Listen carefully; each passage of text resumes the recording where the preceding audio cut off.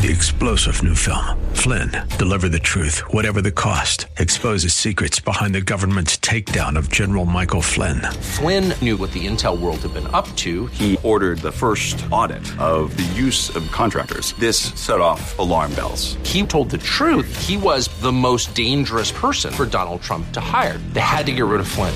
Flynn, deliver the truth, whatever the cost. Available now. Watch it today. Go to salemnow.com. salemnow.com. Welcome to the Georgene Rice Show podcast. This program was originally broadcast live on 93.9 KPDQ.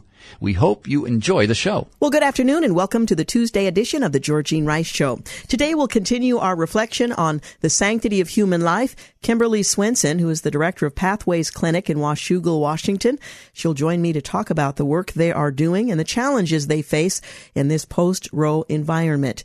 We'll also take a look at a new survey that says Americans are losing their generosity. Perhaps they're losing their capacity given the price of things. But anyway, we'll get into that later in the program as well. But first, we'll take a look at some of the day's news.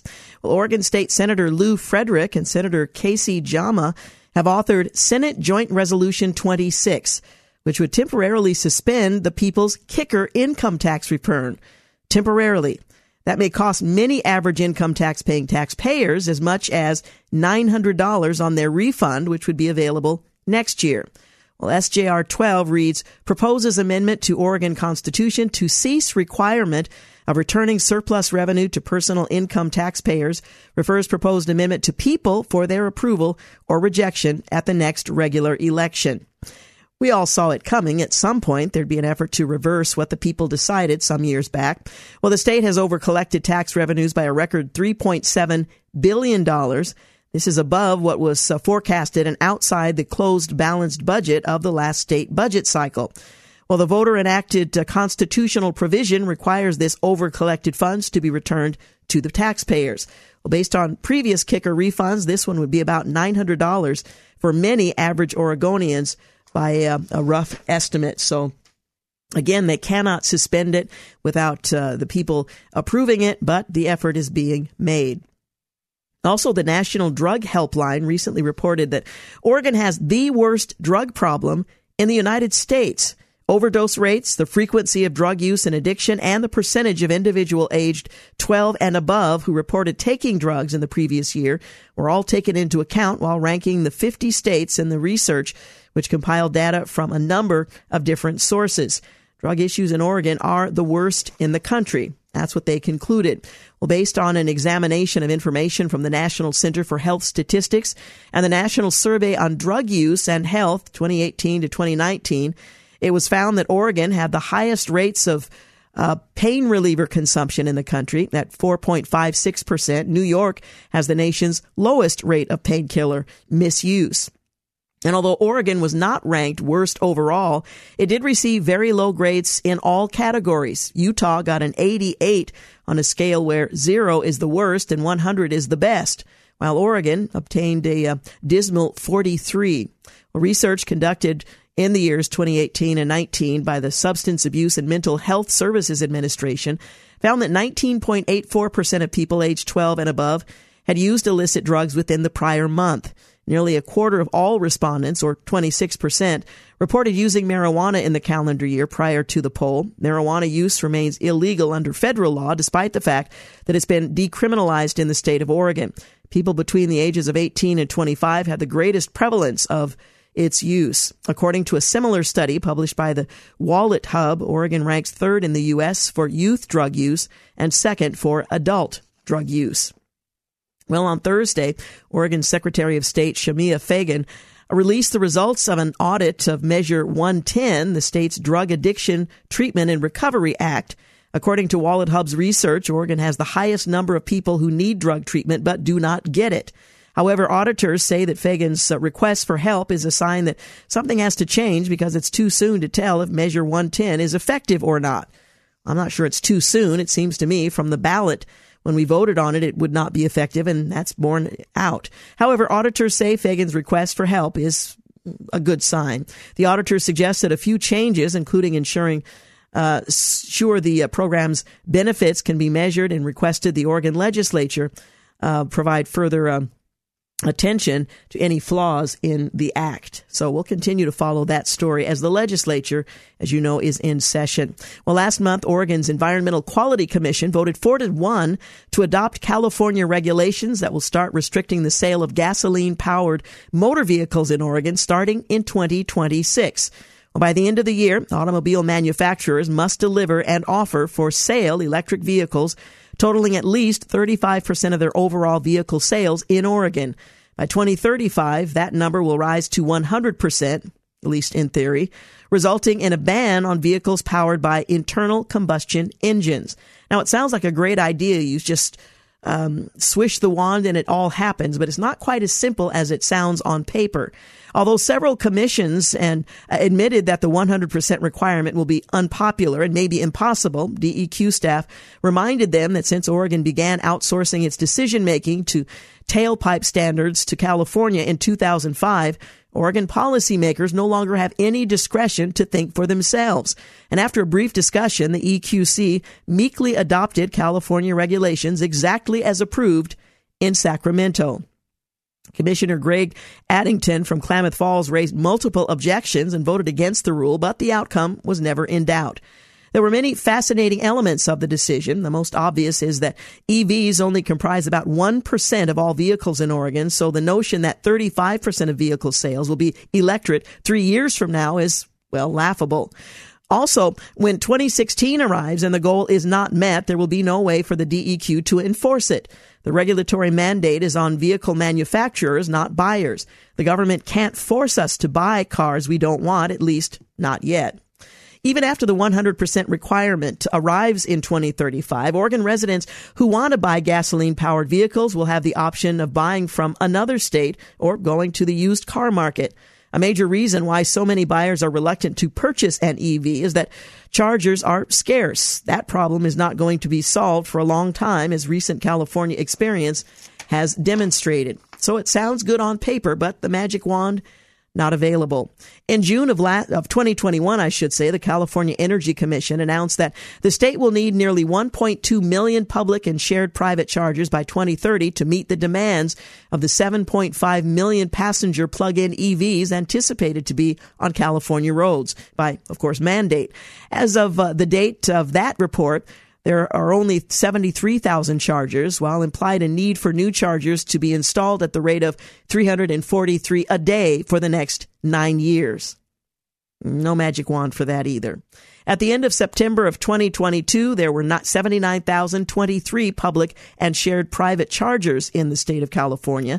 The state had increased the number of chargers by 6,023 in 17 months when it needed to add 176,645. Well, Kate Brown may have thought she solved the problem with state legislation passed in 2016 and 2021, but she didn't. In fact, during her tenure as governor, Oregon's reliance on fossil fuels has actually gone up. And again, another problem is that DEQ staff insist on calling EVs zero-emission vehicles, but this is, of course, inaccurate. The electricity required to charge EVs has to come from somewhere, and fossil fuels are essential to the maintenance of the electric grid. Charging an EV simply shifts air pollution from the automobile tailpipe to industrial smokestacks at fossil fuel plants. Well, according to the Oregon Department of Energy, coal and natural gas accounted for 45% of Oregon's electricity generation in 2012. By 2020, fossil fuel use had increased to 48%.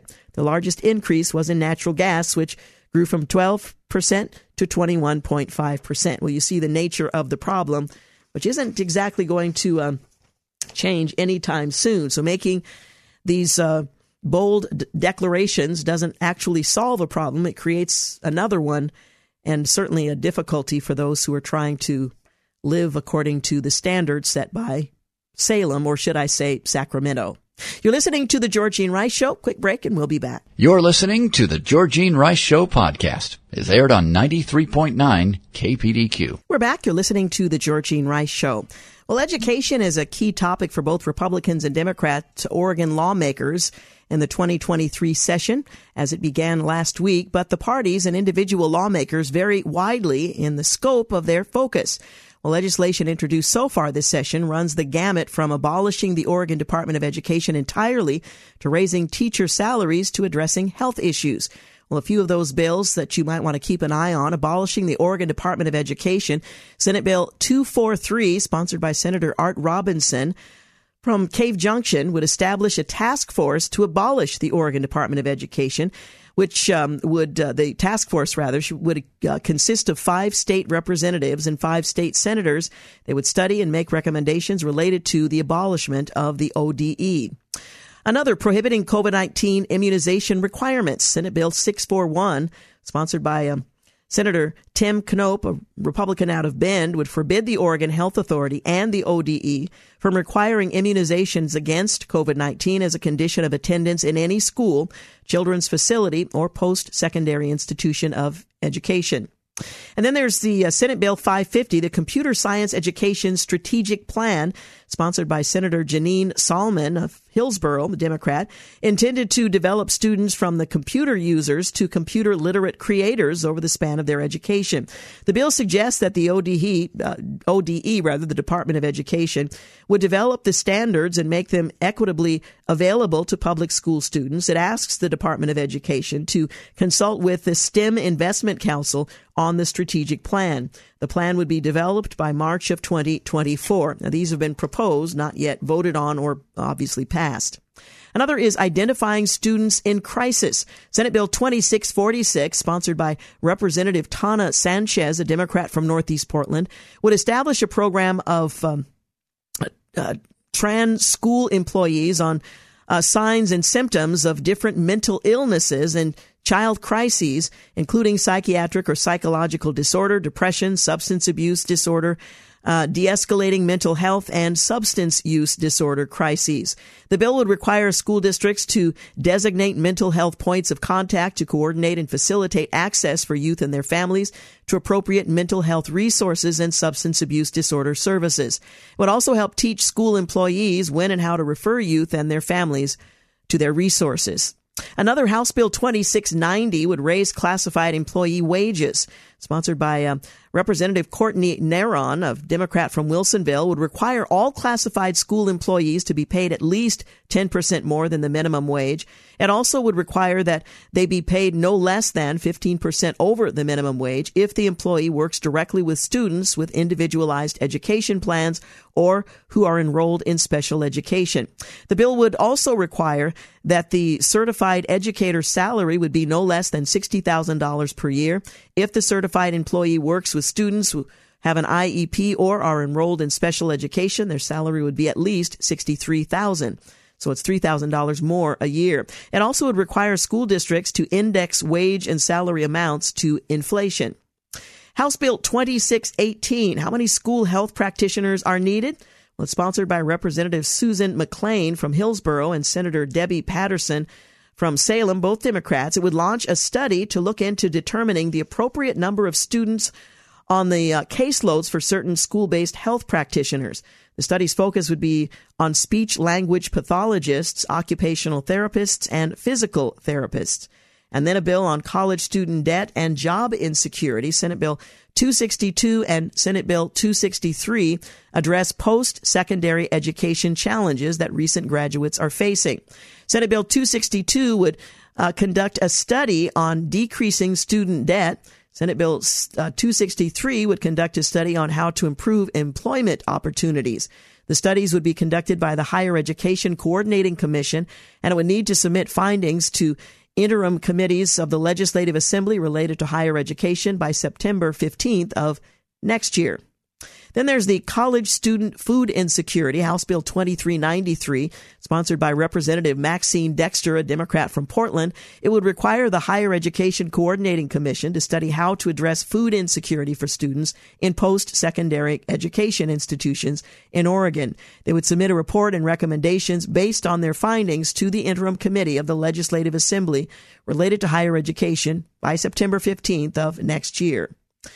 There's House Bill 2961, sponsored by Representative Ricky Ruiz, a Democrat from Gresham. It would put aside $5 million of the general fund to expand the scope and community reach of college access and success programs at public universities and community colleges. And finally, House Bill 2977, developing programs for behavioral health careers. sponsored by Representative Hai Pham, a Democrat from Hillsborough, and Representative Janelle Bynum, a Democrat from Clackamas. It would require the Higher Education Coordinating Commission, in collaboration with the Oregon Health Authority, to establish a grant program for higher education institutions to develop programs that prepare students to enter behavioral health jobs. It would designate scholarships and other tuition assistance for said students. The bill calls for appropriating $6 million of the general fund for this development. Well, in other news, former Vice President Mike Pence informed Congress on Tuesday, that's today, that he discovered documents bearing classified markings from his time as vice president in his Carmel, Indiana home on the 16th of January. Following the revelations, the classified documents from President Joe Biden's tenure as vice president were found in the Penn Biden Center think tank in Wilmington, Delaware home. Pence's team conducted searches of his Indiana home and the office of his political advocacy group, Advancing American Freedom. Well, according to his team, the former vice president informed the National Archives on the 18th that a small number of potential classified documents were found in 2 small boxes. Another 2 boxes contained copies of vice presidential papers. The National Archives then informed the FBI per standard procedure. Well, the attorney for the former vice president, Greg Jacob, wrote on January 18th, to Acting Director Kate Dillon McClure of the White House Liaison Division, National Archives and Records Administration to inform her of the papers containing classified markings. Well, after the documents with the classified markings were discovered, they were immediately put into a safe, according to the Pence team. They were collected by the FBI at his home in Carmel, Indiana on Thursday evening, the 19th. Pence was in Washington, D.C. for the annual March for Life when the FBI collected said documents. His team said that although the documents bear classified markings, the Department of Justice or the agency that issued the documents will need to make a final determination on whether the documents are considered classified or not. The former vice president said that he was not responsible for boxing up the papers. Others did that for him, but felt compelled to check given the attention given to the former vice president, former senator, sitting president, and his president, all of whom have been found to have classified documents in their private spaces. Well, in other news, the entertainment movie sector has taken quite a financial hit these past few years. The Walt Disney Company alone lost $120 billion in market value in 2022. Now, they most likely will not associate that with some of the statements they have made about their intentions in producing said entertainment. But nonetheless, according to the Epoch Times, entertainment losses last year surpassed those in other sectors such as banking, which saw a 14.5% drop, and telecommunications, which witnessed an 11.2% decline in revenue. Major studios, streaming services, cable providers, broadcasters, and other media groups lost a combined $542 billion in market value in 2022. That's a 40% drop in market value overall. You're listening to The Georgene Rice Show. Quick break. We'll be back. You're listening to The Georgene Rice Show podcast. It's aired on 93.9 KPDQ. We're back. You're listening to The Georgene Rice Show. Coming up in our second hour, a conversation with Kimberly Swenson. She's the director of Pathways Clinics in Washougal, Washington. We'll talk with her about the work they are doing, and it's incredible during this Sanctity of Human Life week as we reflect on the impact of Roe versus Wade, its overturn, and what's next. Also, we'll take a look at whether or not Americans are losing their generosity, as one study suggests. Well, I was talking about the entertainment movie sector, that it's taken quite a hit, a financial hit these last few years. To some extent, inflation does have a lot to do with it. Americans are tightening their belts and not spending as much on streaming platforms, nor are they returning to the theaters, though COVID also contributed to that happenstance. In the 30s, during the Great Depression, people would still go to the movies in spite of struggling financially. Of course, it was affordable back then. But then movies were a great way to escape the hard reality of their lives, and movies gave people hope for a better future. It was worth spending that nickel. Well, today, Hollywood is unable to attract the average consumer because it simply isn't making much content that's worth watching. Well, the general answer to why is that Hollywood no longer understands its audience and what it wants to be the moral influencer instead of the product. Well, Hollywood is infected with anti-American bias, and part of this is because many in Hollywood are don't think America is a good country. Another aspect affecting movie quality is foreign influence, like China specifically has a financial and geopolitical stake in American films and has succeeded in stifling quality movies before they could be made. China doesn't have America's best interest at heart. TikTok, of course, is a perfect example. The version of the social media platform uses an algorithm to make academic or artistic achievements go viral. It is targeted to improve the aspirations of Chinese youth who use the platform. And by the way, it's not at all what you see here in the U.S. America's version tempts its users down the path of poor lifestyle choices, superficial dances, and has greatly contributed to the mental health crisis among young people. So there's quite a difference. Well, Hollywood's whole infrastructure has become a vehicle for a radical agenda. It pushes culturally destructive tropes about abortion, gender ideology, radical feminism, anti-family messages, critical race theory in the hopes of convincing a nation. Ironically, these tropes often prove the opposite of Hollywood's message. The Marilyn Monroe remake, Blonde, shows an abortion and the trauma that caused. Tar serves as an interesting projection of what leftists think a conservative is. And ultimately, the American people are tired of being force-fed an ideology they don't agree with. Well, Hollywood, is also guilty of beating the metaphorical dead horse when it comes to overdoing tropes until the genre is dried up. Whatever the cause, these issues are all coming home to roost. Hollywood A-listers yell and scream at common Americans for not liking their movies while forgetting that the movies they're making are a product for the common man. Hollywood is out of touch, compromised, and losing money hand over fist, which gives opportunity to producers and creatives who will produce what the American people, or people in general, might be interested in seeing. Well, ex-FBI official who was involved in the Trump-Russia probe has been indicted for working on behalf of sanctioned Russian oligarch Charles McGonigal. A former FBI official involved in the investigation of Trump's ties to Russia has been charged with violating sanctions and collaborating with Russian oligarch Oleg Deripaska. The Department of Justice announced, according to the federal prosecutors, McGonigal received concealed payments from a Russian intelligence officer in exchange for his help in having sanctions targeting Deripaska's lifted. McGonigal is being charged by the Federal District of Manhattan with additional counts relating to money laundering and conspiracy. He said he should have known better, but here you have it. The shoe is on the other foot. Deripaska, a well-known aluminum magnate and close friend of President Vladimir Putin, was reportedly a client of Paul Manafort, an attorney and former Trump presidential campaign consultant. He was recently the subject of a 60-minute segment alongside other prominent Russian oligarchs, known for laundering illicit funds through the European Union member country of Cyprus. According to the investigation, he arranged for a child to be born in the United States in an attempt to bypass the sanctions imposed on him and much more. Well, a coalition of 20 state and top conservative legal group is suing the Biden administration over its recently expanded humanitarian parole program that allows tens of thousands of migrants from designated countries a month into the United States, arguing that the program is unlawful.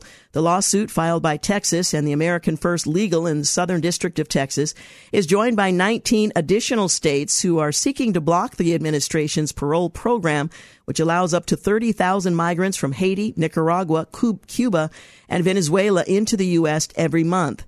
The administration announced the program for Venezuela in October, which allowed a limited number to fly directly into the U.S.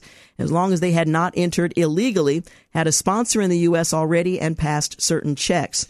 Well, earlier this month, the president announced that the program would be expanding to include Haitians, Nicaraguans, and Cubans, and that the program would allow up to 30,000 a month into the U.S. It was announced alongside an expansion of Title 42 expulsions to include those nationalities. And New York Times opinion writer Rose Wong penned a piece earlier this week that discussed the faddish diversity, equity, and inclusion workplace training model. And she writes, and I'm quoting, DEI trainings are designed to help organizations become more welcoming to members of traditionally marginalized groups. Advocates make bold promises. Diversity workshops can foster better intergroup relations, improve the retention of minority employees, close recruitment gaps, and so on. The only problem, there's little evidence that many of these initiatives actually work. End quote. Well, yes, this interesting admission was in the New York Times, the harbinger of all things woke and progressive. Well, their common sense take was backed by the two largest studies of the effects of DEI training. As Wong points out, diversity training has been around in the workplace since the 1960s and has had little to navigate and has had a negative effect in the goals long term. In one of the studies, researchers Frank Dobbin and Alexandra Kalev noted that we have been speaking to employers about this research for more than a decade with the message that diversity training is likely the most expensive and least effective diversity program around. Now, it's not to say that diversity training at all, but this particular version of it is the least effective. These trainings have a price tag that is astronomical. After the death of George Floyd and the ensuing riots, the grifters who run these diversity workshops ranked a $3.4 billion in 2020. And according to Report Linker, this industry is expected to reach $17.2 billion by 2027. Although Wong does mention the fact that DEI trainings are a highly profitable industry, her leading theory posits the notion that it's because these trainings are mandatory that they aren't effective. So, again, hoping that will be revisited and more effective approaches might be reconsidered. Well, the Federal Aviation Administration said Thursday that a contractor working with the agency accidentally triggered the system, that outage, recall, about a week or two ago, that suspended thousands of flights. It was inadvertent by a contractor. Well, the unnamed company unintentionally removed files in the Notice to Air Missions system, which sends real-time information about potential hazards to pilots on their routes. Well, the agency has so far found no evidence of a cyber attack or malicious intent, the FAA told the publication. The agency, and that's the Wall Street Journal, the agency has also reportedly fixed deficiencies in the system and adapted it to make it capable of withstanding such errors in the future. Well, the FAA's initial assessment of the problem last week was that a data file was damaged by personnel who failed to follow procedures. More than 2,500 flights within and into and out of the United States were delayed as a result of the system failure. According to FlightAware, the outage caused the FAA to pause all domestic departures for nearly 2 hours. Hey, you're listening to The Georgene Rice Show. Quick break. We'll be back. You're listening to The Georgene Rice Show podcast. It's aired on 93.9 KPDQ. Hey, we're back. You're listening to The Georgene Rice Show. Coming up in our second hour, a conversation with Kimberly Swenson. She's the director of Pathways Clinic in Washougal, Washington. They're doing great work. We'll tell you all about it. And if you happen to live in the area, it's a great organization to consider supporting.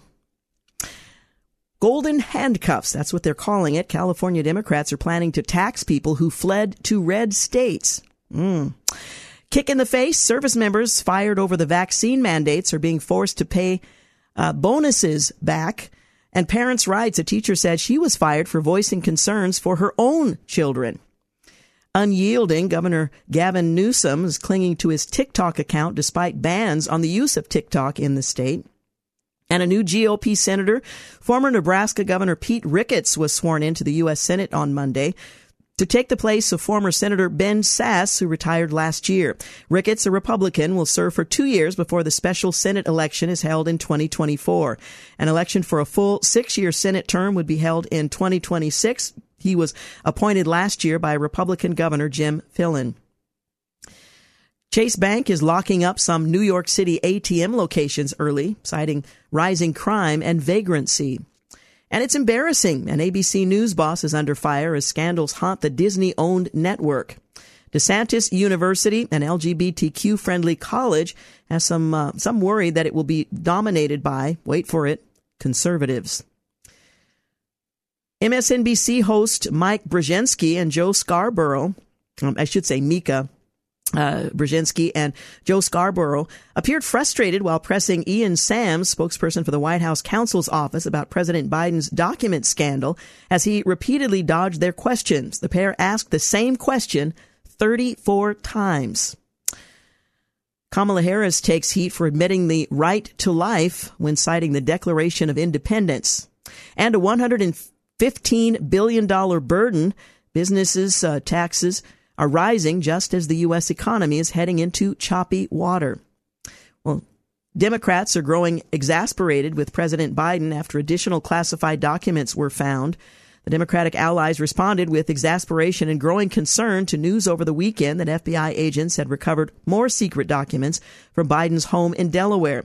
It's the second such discovery since his lawyers declared the search had concluded. The White House has so far declined to say whether the Department of Justice will or should conduct a search of the president's residence in Rehoboth, Delaware, for classified documents, which legal experts said falls short of the Biden administration's claim of transparency and raises more doubts about the possibility of criminal activity. Meanwhile, the former vice president in the Trump administration discovered he had some classified documents.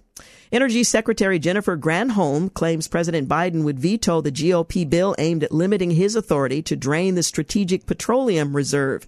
And a Yuma, Arizona supervisor is warning of total collapse if illegal immigration continues. The border city is at a breaking point with the unprecedented flow of migrants leaving the community at the brink of collapse and hospitals and food banks overloaded. Yuma County Supervisor Jonathan Lines slammed the administration for its handling of the border crisis and said his county will crumble as it can't support the cascading flow of migrants and they have no help. Customs and Border officials say some 5 million migrants have crossed over the U.S. southern border since January of last year when the Biden administration took over the White House.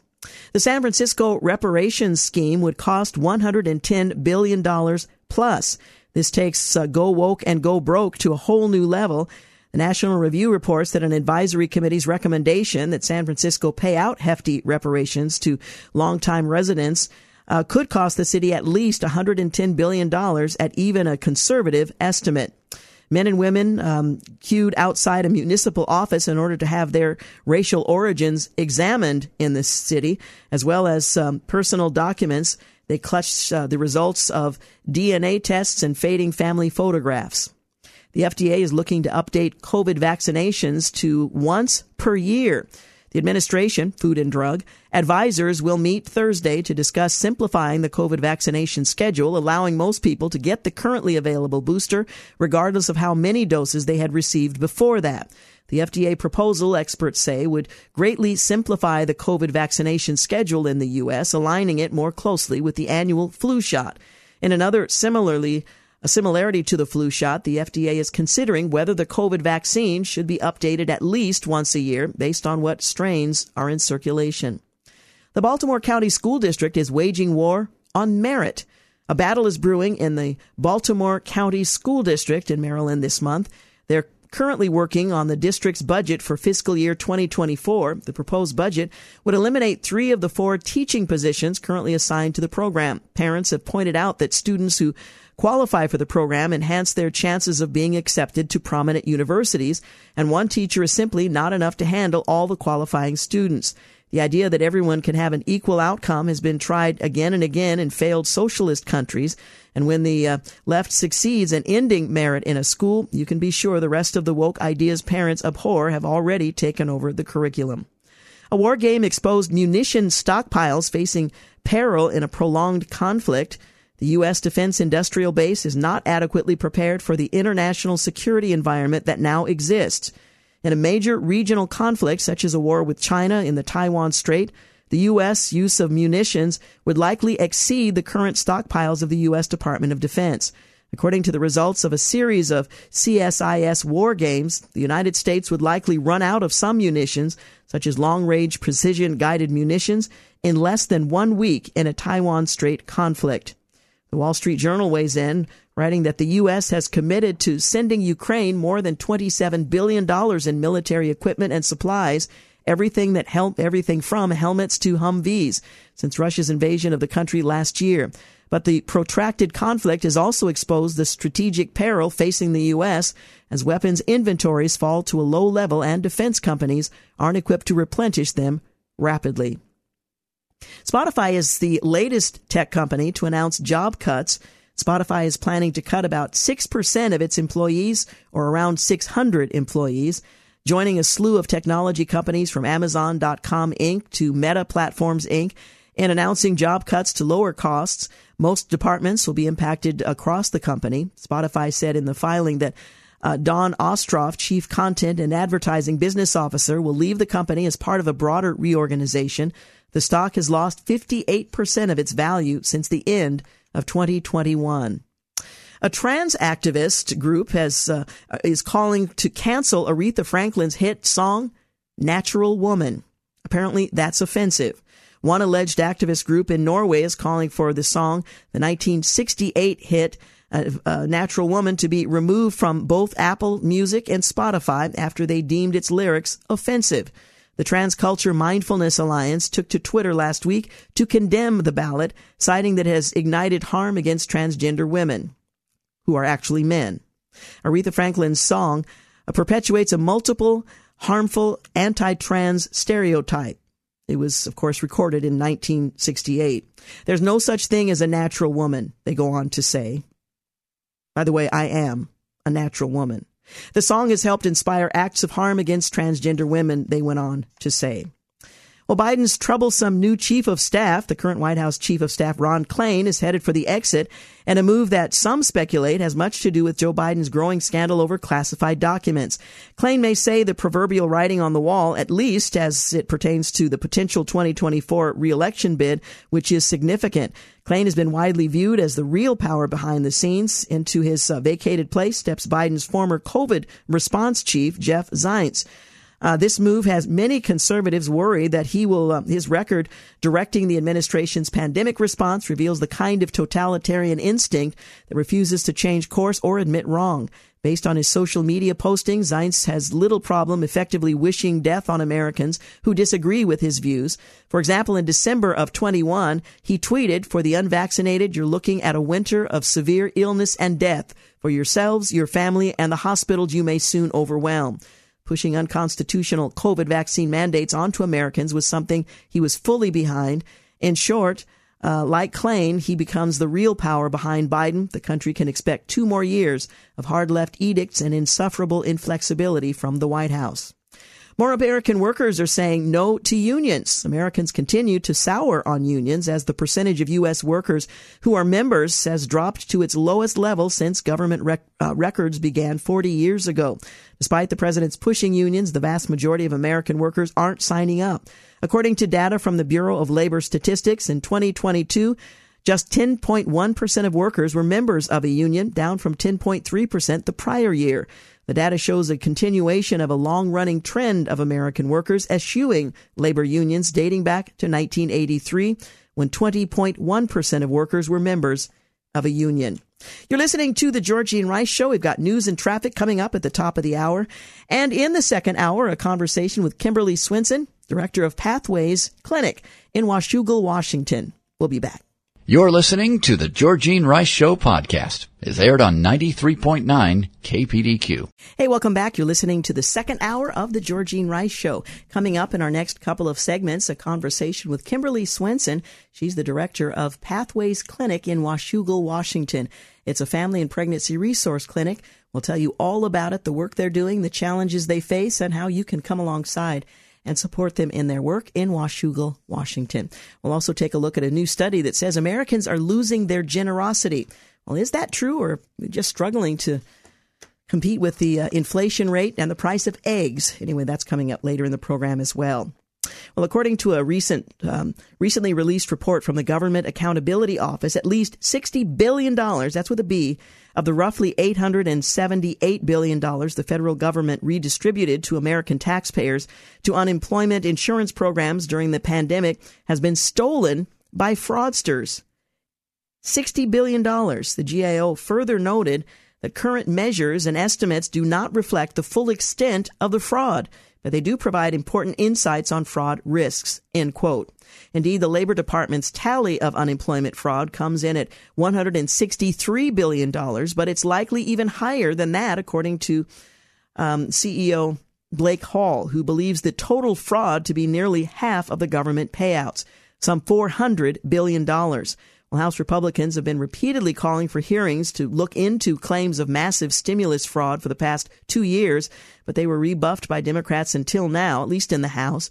As Representative Jason Smith stated, American families whose wages have eroded under the president's inflation crisis have watched as hundreds of billions of their hard-earned tax dollars were lost to criminal activity and fraud because overseers refused to acknowledge the problem and repeatedly rejected efforts to put basic safeguards in place to protect against this activity. We'll see what happens next. Governor DeSantis is fighting back against the White House, defending Florida's rejection of race-based lessons, CRT more specifically, that includes a number of elements that have nothing to do with race, but do have everything to do with political ideology. A judge has temporarily blocked an Illinois assault weapons ban, and Vimeo has canceled Dead Name, a documentary highlighting the horrors of transgender ideology and its impact on families. M&M has tossed its spokes candies in the garbage after woke characters caused a backlash. Al Gore amassed $330 million climate fortune by terrifying everyone. And in a bit of humor, a batch of classified documents have been found on a Walmart clearance shelf. You know, the secret recipe that the Colonel Sanders, somehow his was never leaked. Anyway, on this day in history, 1848, James W. Marshall, a New Jersey native, discovers a gold nugget in Sutter's Mill in Northern California, helping launch the gold rush of 1849. 1942, the Roberts Commission places much of the blame for America's lack of preparedness for Imperial Japan's attack on Pearl Harbor on Rear Admiral Husband E. Kimmel and Lieutenant General Walter C. Short, the Navy and the Army commanders.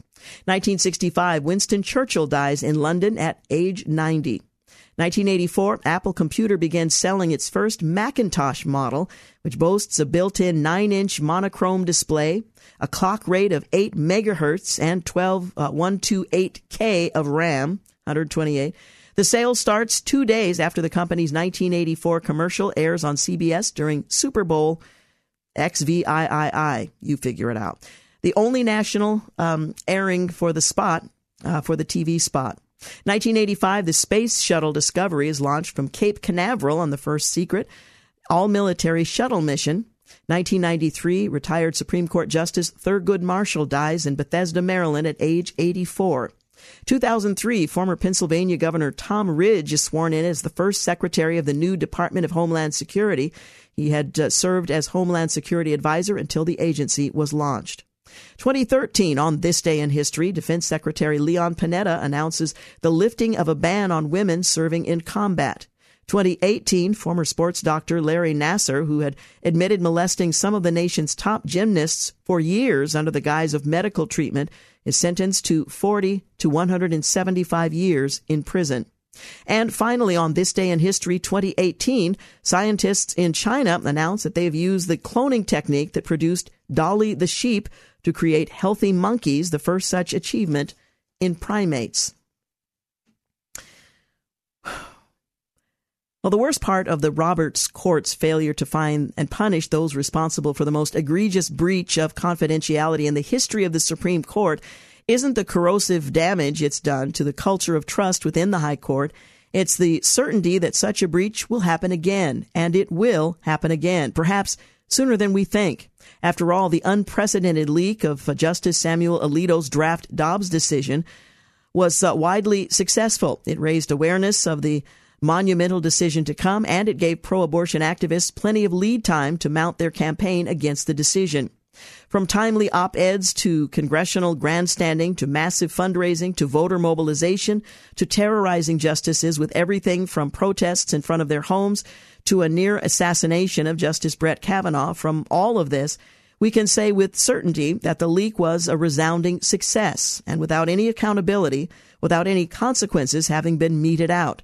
What other possible message might further activists take? Well, whatever efforts. Well, for example, the 5-3-1 conservative court may well strike down affirmative action this year, and wouldn't it be helpful for those on the left to mount a campaign in advance of the decision to denounce the systematic racism of white supremacy inherent within the Supreme Court? Perhaps that sort of preemptive action could even help Chief Justice John Roberts peel off one or two of the more conservative justices to help chart a middle course that preserves the current racially discriminatory status quo in higher education admissions. Well, last May, at the time of the leak, Roberts called it an egregious breach of trust, and he called upon the marshal of the court to find out who leaked the document to Politico. Investigators conducted more than 120 interviews of nearly 100 employees. All of them, wait for it, denied disclosing the opinion, the court said. The marshal didn't say how many of these employees were harshly interrogated, but the guess is not many.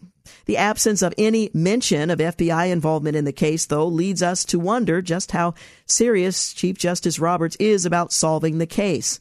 Well, according to Fox News, some 36 law clerks were the initial focus of the investigation, and some of them even voluntarily turned over their phones for examination.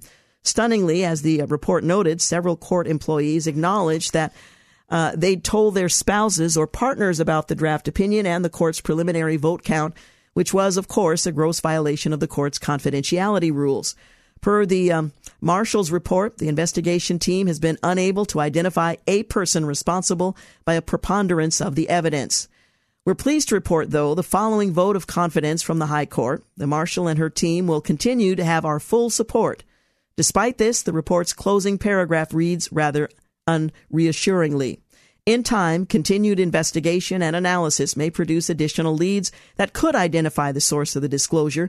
Whether or not any individual is ever identified as the source of the disclosure, the court should take action to create and implement better policies to govern the handling of court-sensitive information and determine the best IT systems for securing and security and collaboration. Translated, we'll keep at it, but don't hold your breath. All this bad news is set against the backdrop of a weekend that otherwise portends great news and glorious celebration, the annual March for Life in Washington.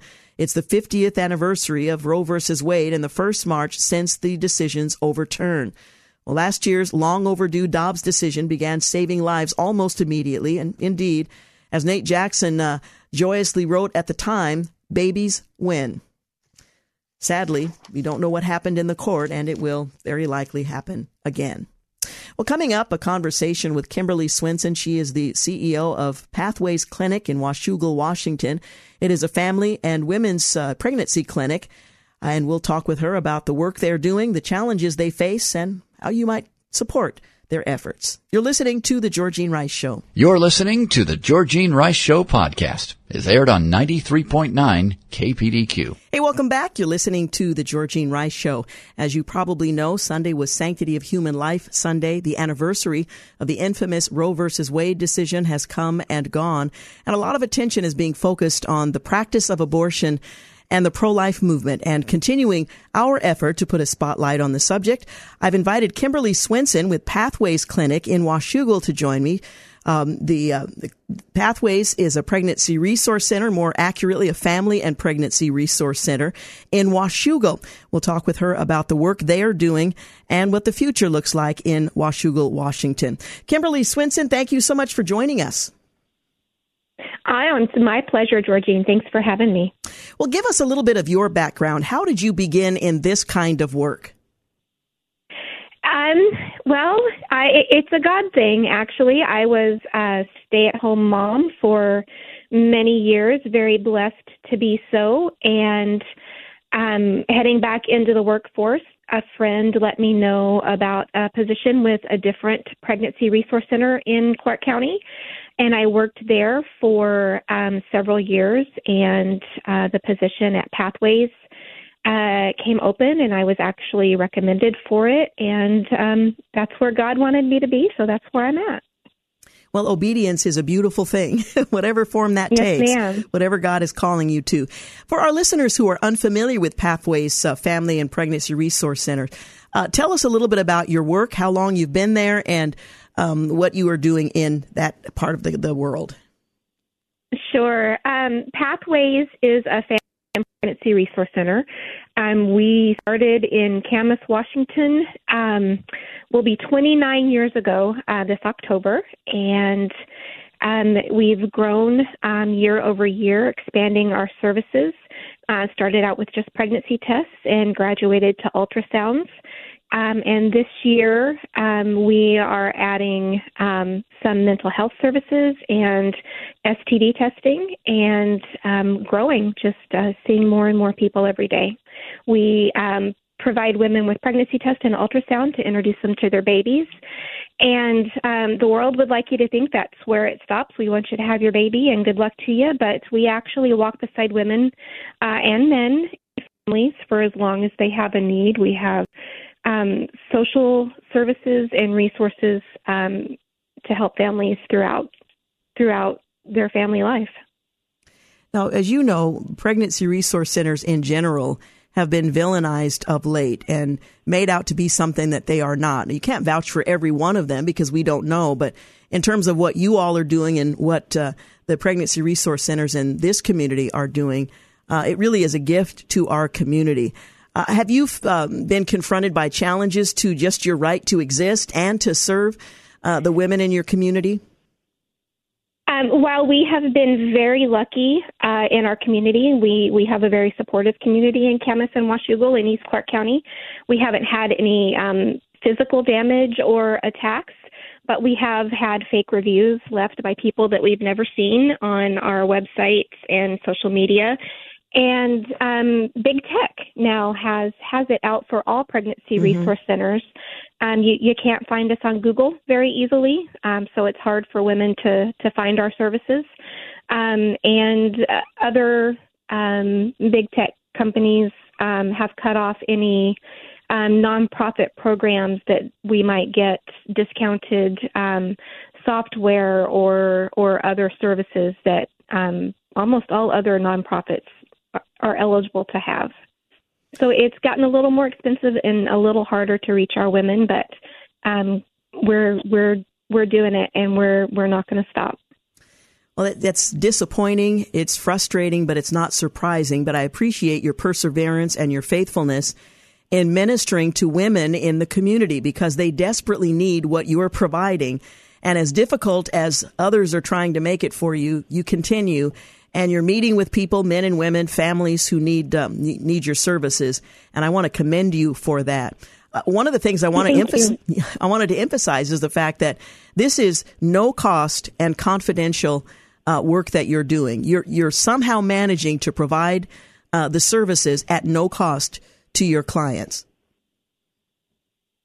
Yes, that's correct. We don't charge our clients for anything that happens at the clinic, whether it be material supplies or medical services, and that is how it's going to remain regardless. We don't accept any government funds,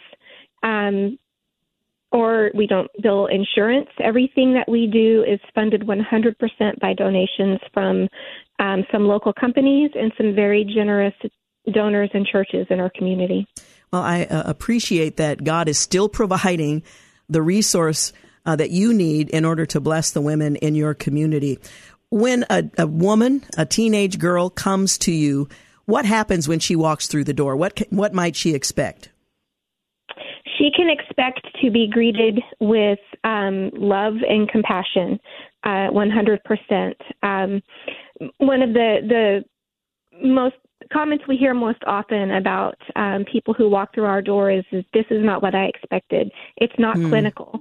We have one room in the clinic that is clinical, and that's the ultrasound room because it has to be. Everything else, it's a very calming atmosphere, and it's just a beautiful location. The people who came before me did a wonderful job creating the atmosphere at the clinic. And so any person, any woman who comes through our doors can expect to be greeted on her level, to be listened to, and to be honored and respected. And we're going to talk about anything that she wants to talk about. And that's all we'll talk about. We'll answer her questions. We will give her medically accurate, 100% truthful information about her pregnancy and her situation. And unlike what you read in government listings and the newspaper and here on TV and see on social media. There are no ugly pictures. There's no shaming. There is no there's none of that. It's a 100% truthful conversation about her circumstances, answering her questions from her point of view.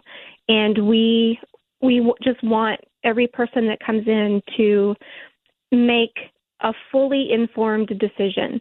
There's no judgment. We want every woman that comes in our doors to choose life, but we know that that's not going to happen, and we know that God's plan is perfect, and He brought her to us for a reason.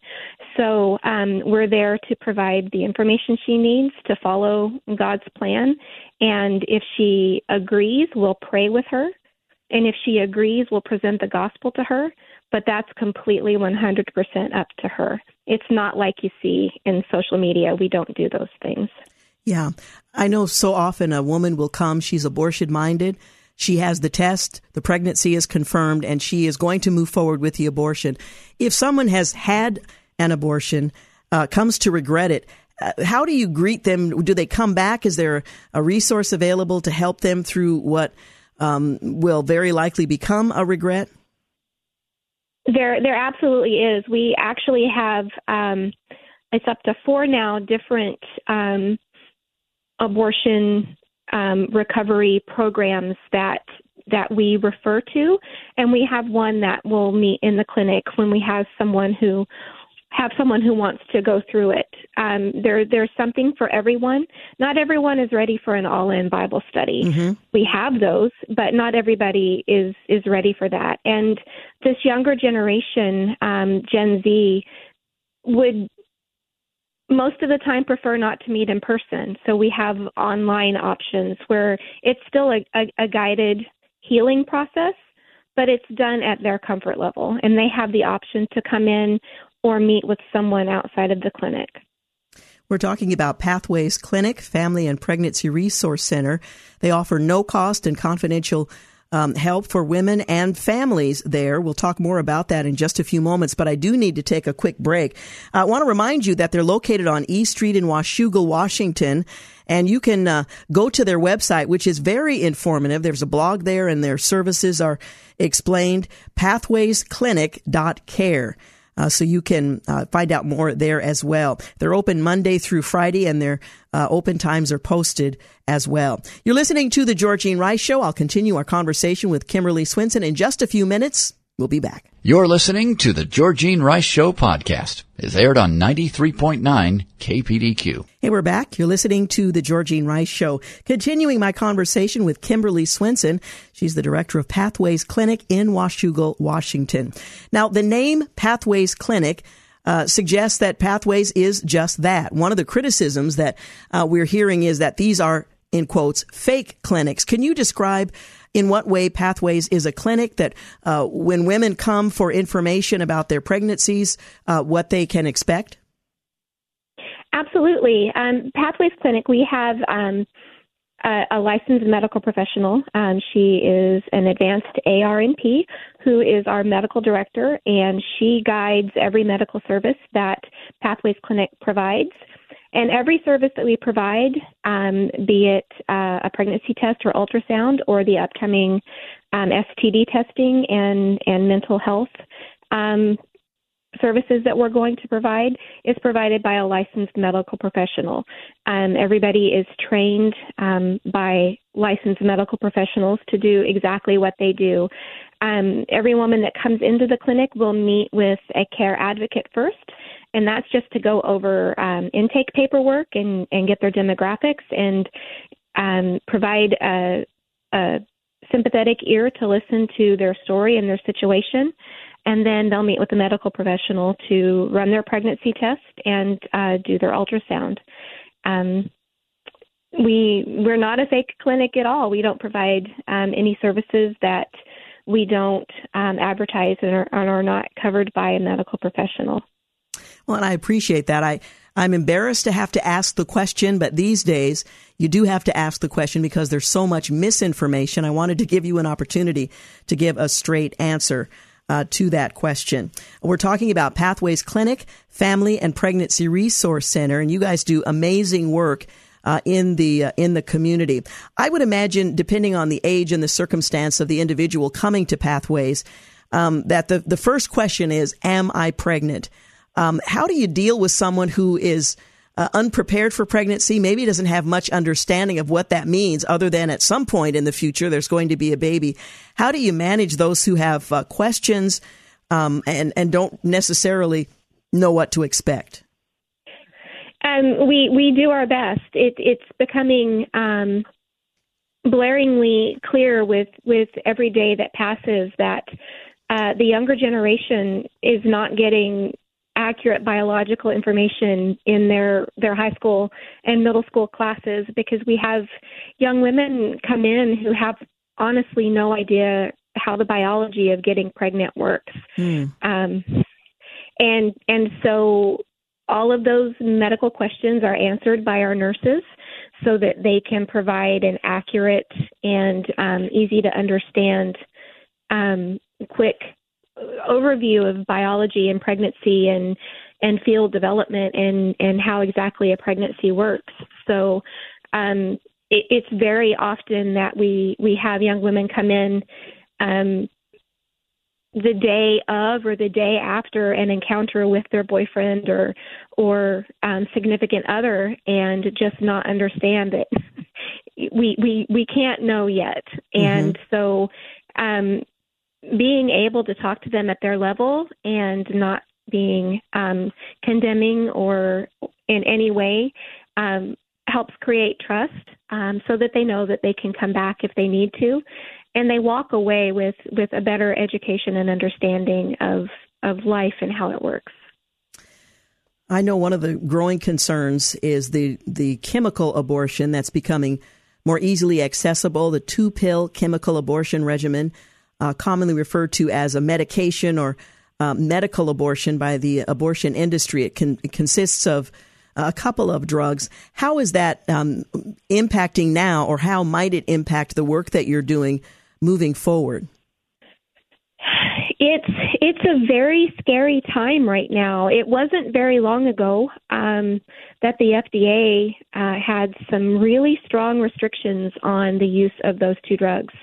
And now, especially since COVID, and with the attention that's on this huge topic, the FDA has decided that there are almost no restrictions on these two drugs, and our local pharmacies are able to dispense them with a prescription. And it's very easy for someone to go online and Google or search abortion pill and have it mailed to their door without ever seeing a doctor face to face, and without having an ultrasound to know exactly how far along they are, because those pills only work up until 10 weeks, and past 10 weeks, they don't work. It's very often that pills can cause an incomplete abortion. Women don't get the full facts of what's going to happen to them after they take the pills, because they are actually going to go through labor. That's the only way to remove a pregnancy without having surgery, is to go through labor. And it's very much something they do on their own in the privacy of their own homes. Very often, and this is directly from an abortion pill provider's website. It's not made up. They say if you have a complication and need to go to the emergency room, you don't have to tell them that you've taken the pills. You can just tell them you're having a miscarriage. Which is very scary. Yes. People have allergic reactions to medications all the time, especially if it's something you've not taken before. And one of the other things that a lot of people don't realize is when you Google abortion on the internet and you look at statistics, the statistics that you see show the abortion rate going down in the United States and around the world. That's because they're only counting surgical abortions. That does not include abortion pills. And many states like California don't provide any abortion statistics into those numbers at all. So it's not the panacea that we're being led to believe that it is. It's very concerning, Correct. And we need to be aware of it, find out if your pharmacy is participating. And in many cases, they're independently owned, and they might be subject to influence if you communicate with them your thoughts on the subject. I did note that with the March for Life that took place, I believe, last Friday, there was an event that took place that most people are unaware of. It's called Babies Go to Congress. It's a luncheon in the Russell Senate office building. Babies and toddlers, of course, they're not very commonly seen in the U.S. Senate, but on Thursday, one day before the 50th March for Life, moms and little ones arrived on Capitol Hill to explain how pro-life pregnancy resource centers and maternity homes help them in their time of greatest need. One of the women who was there said that she thought if the pregnancy resource center that she had availed herself of had not been present, she probably would not be alive, and certainly not there with her child. So I appreciate that there are national efforts to communicate with lawmakers the value of what you provide, what you do in service of women at no benefit to yourself, at no cost to them, which is just a gift and a blessing that you extend into the community. So I'm grateful that there was an event that was positive and accurate in terms of what pregnancy resource centers are doing around the country, and certainly reflected the kind of work that you're doing at Pathways Clinic in Washougal.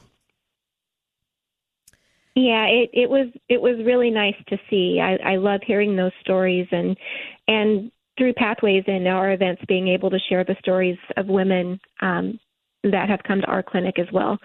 So it's just a blessing to see women grow and blossom as soon as they let go of the fear and the pull that the world has on them, and to see love bloom. I mean, there is nothing like the love of a mother for her child, and it's just such a sad thing that's being downplayed and taken away from women by the thousands every single day. Yeah. It's a deliberate campaign of misinformation, and yet somehow the work that you do, the need for it, is penetrating even through that. How can we pray for you at Pathways as you continue to move forward? As we mentioned, you don't receive funds from any government source, from any source other than donations that are made directly to you in order to minister to these women. How can we pray for you, and how can we support the work of Pathways Clinic? So many ways. We are currently praying over adding a second clinic, a little more accessible toward the center of Clark County, because the need is great. It is just out there. There are so many women that are hurting and families that are hurting, and we want to be able to reach every one of them. So we're currently praying over that. We need to add staff and volunteers for our current clinic, as well as a new clinic should it come to be. And of course, that all takes financing. So, and above all, just protection over these women and their babies, and for the folks who work at pro-life ministries around the world. They're under attack from groups, and they're under attack from the enemy.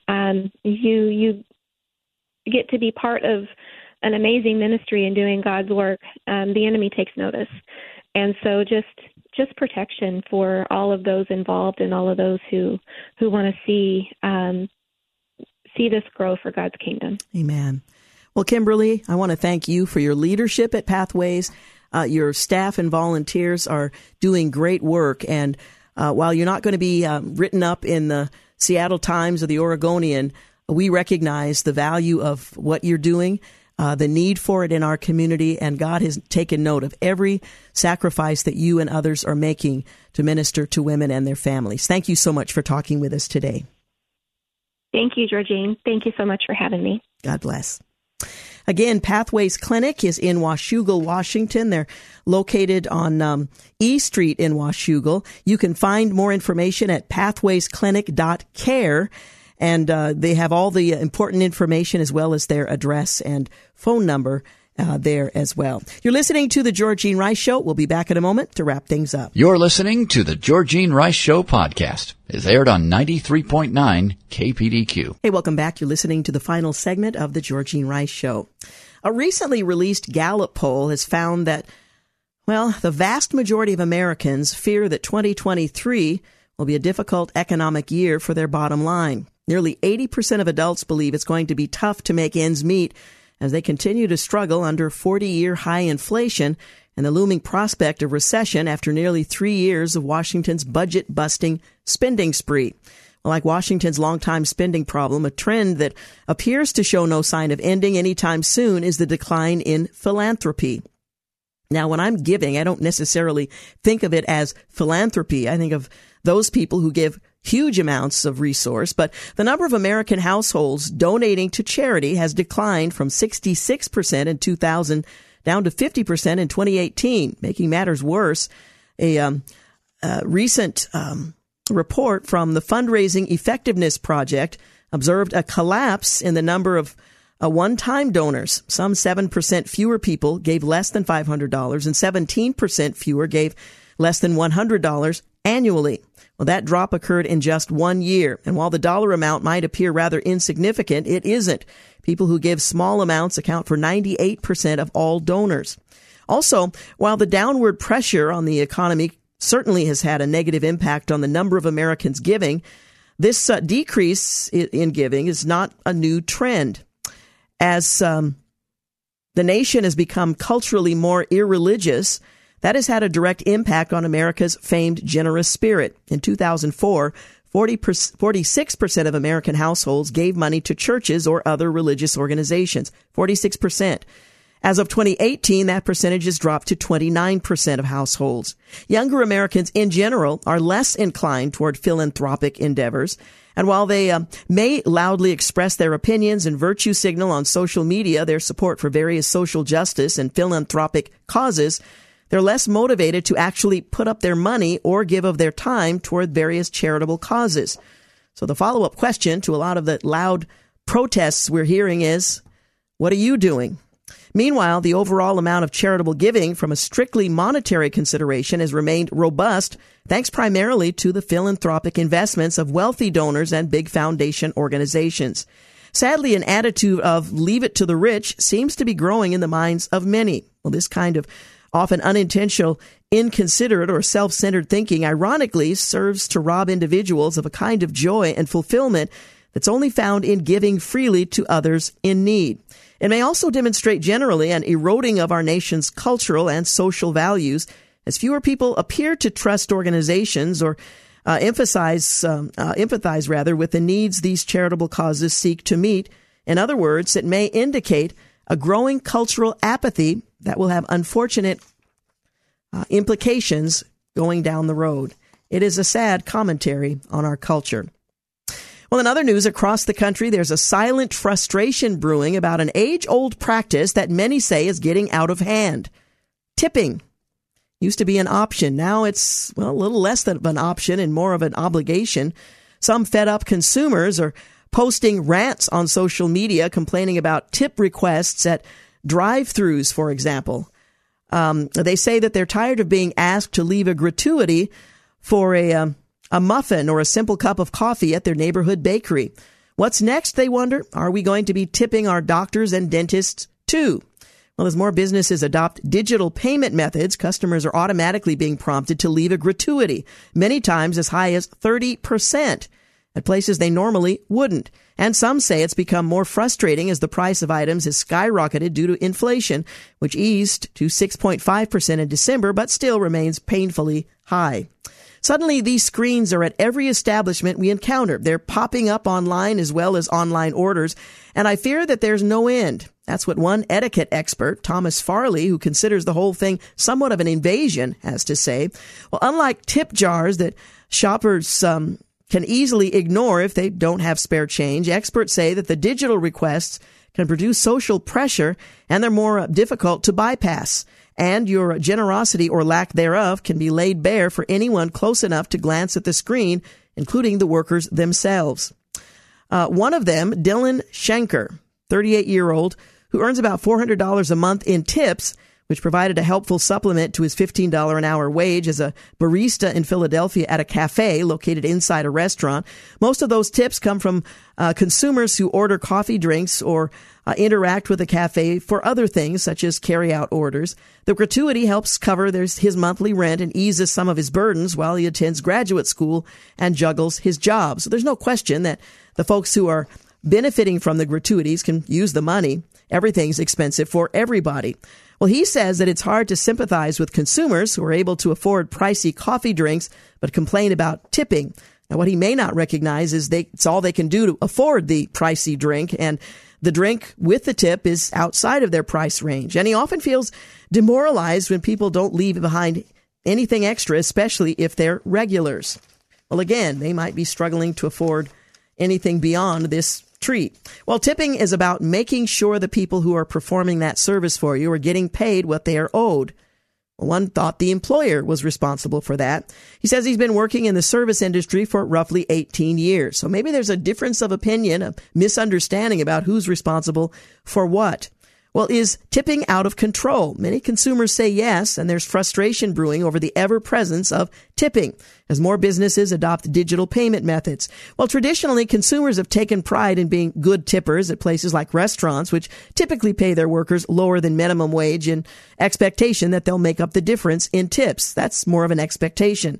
But academies who studied the topic say that many consumers are now feeling irritated by automatic tip requests at coffee shops and other counter service eateries where tipping has not typically been expected. Workers make at least the minimum wage and service is usually very limited. People don't like unsolicited advice, says one marketing professor at Murray State University who studies tipping. They don't like to be asked for things, especially at the wrong time. Some of the requests can also come from odd places. One 35-year-old who works as a supervisor at a utility company in Pennsylvania said even her mortgage company has been asking for tips lately. Typically, she's happy to leave a gratuity at a restaurant and sometimes at coffee shops and other fast food places when the service is good.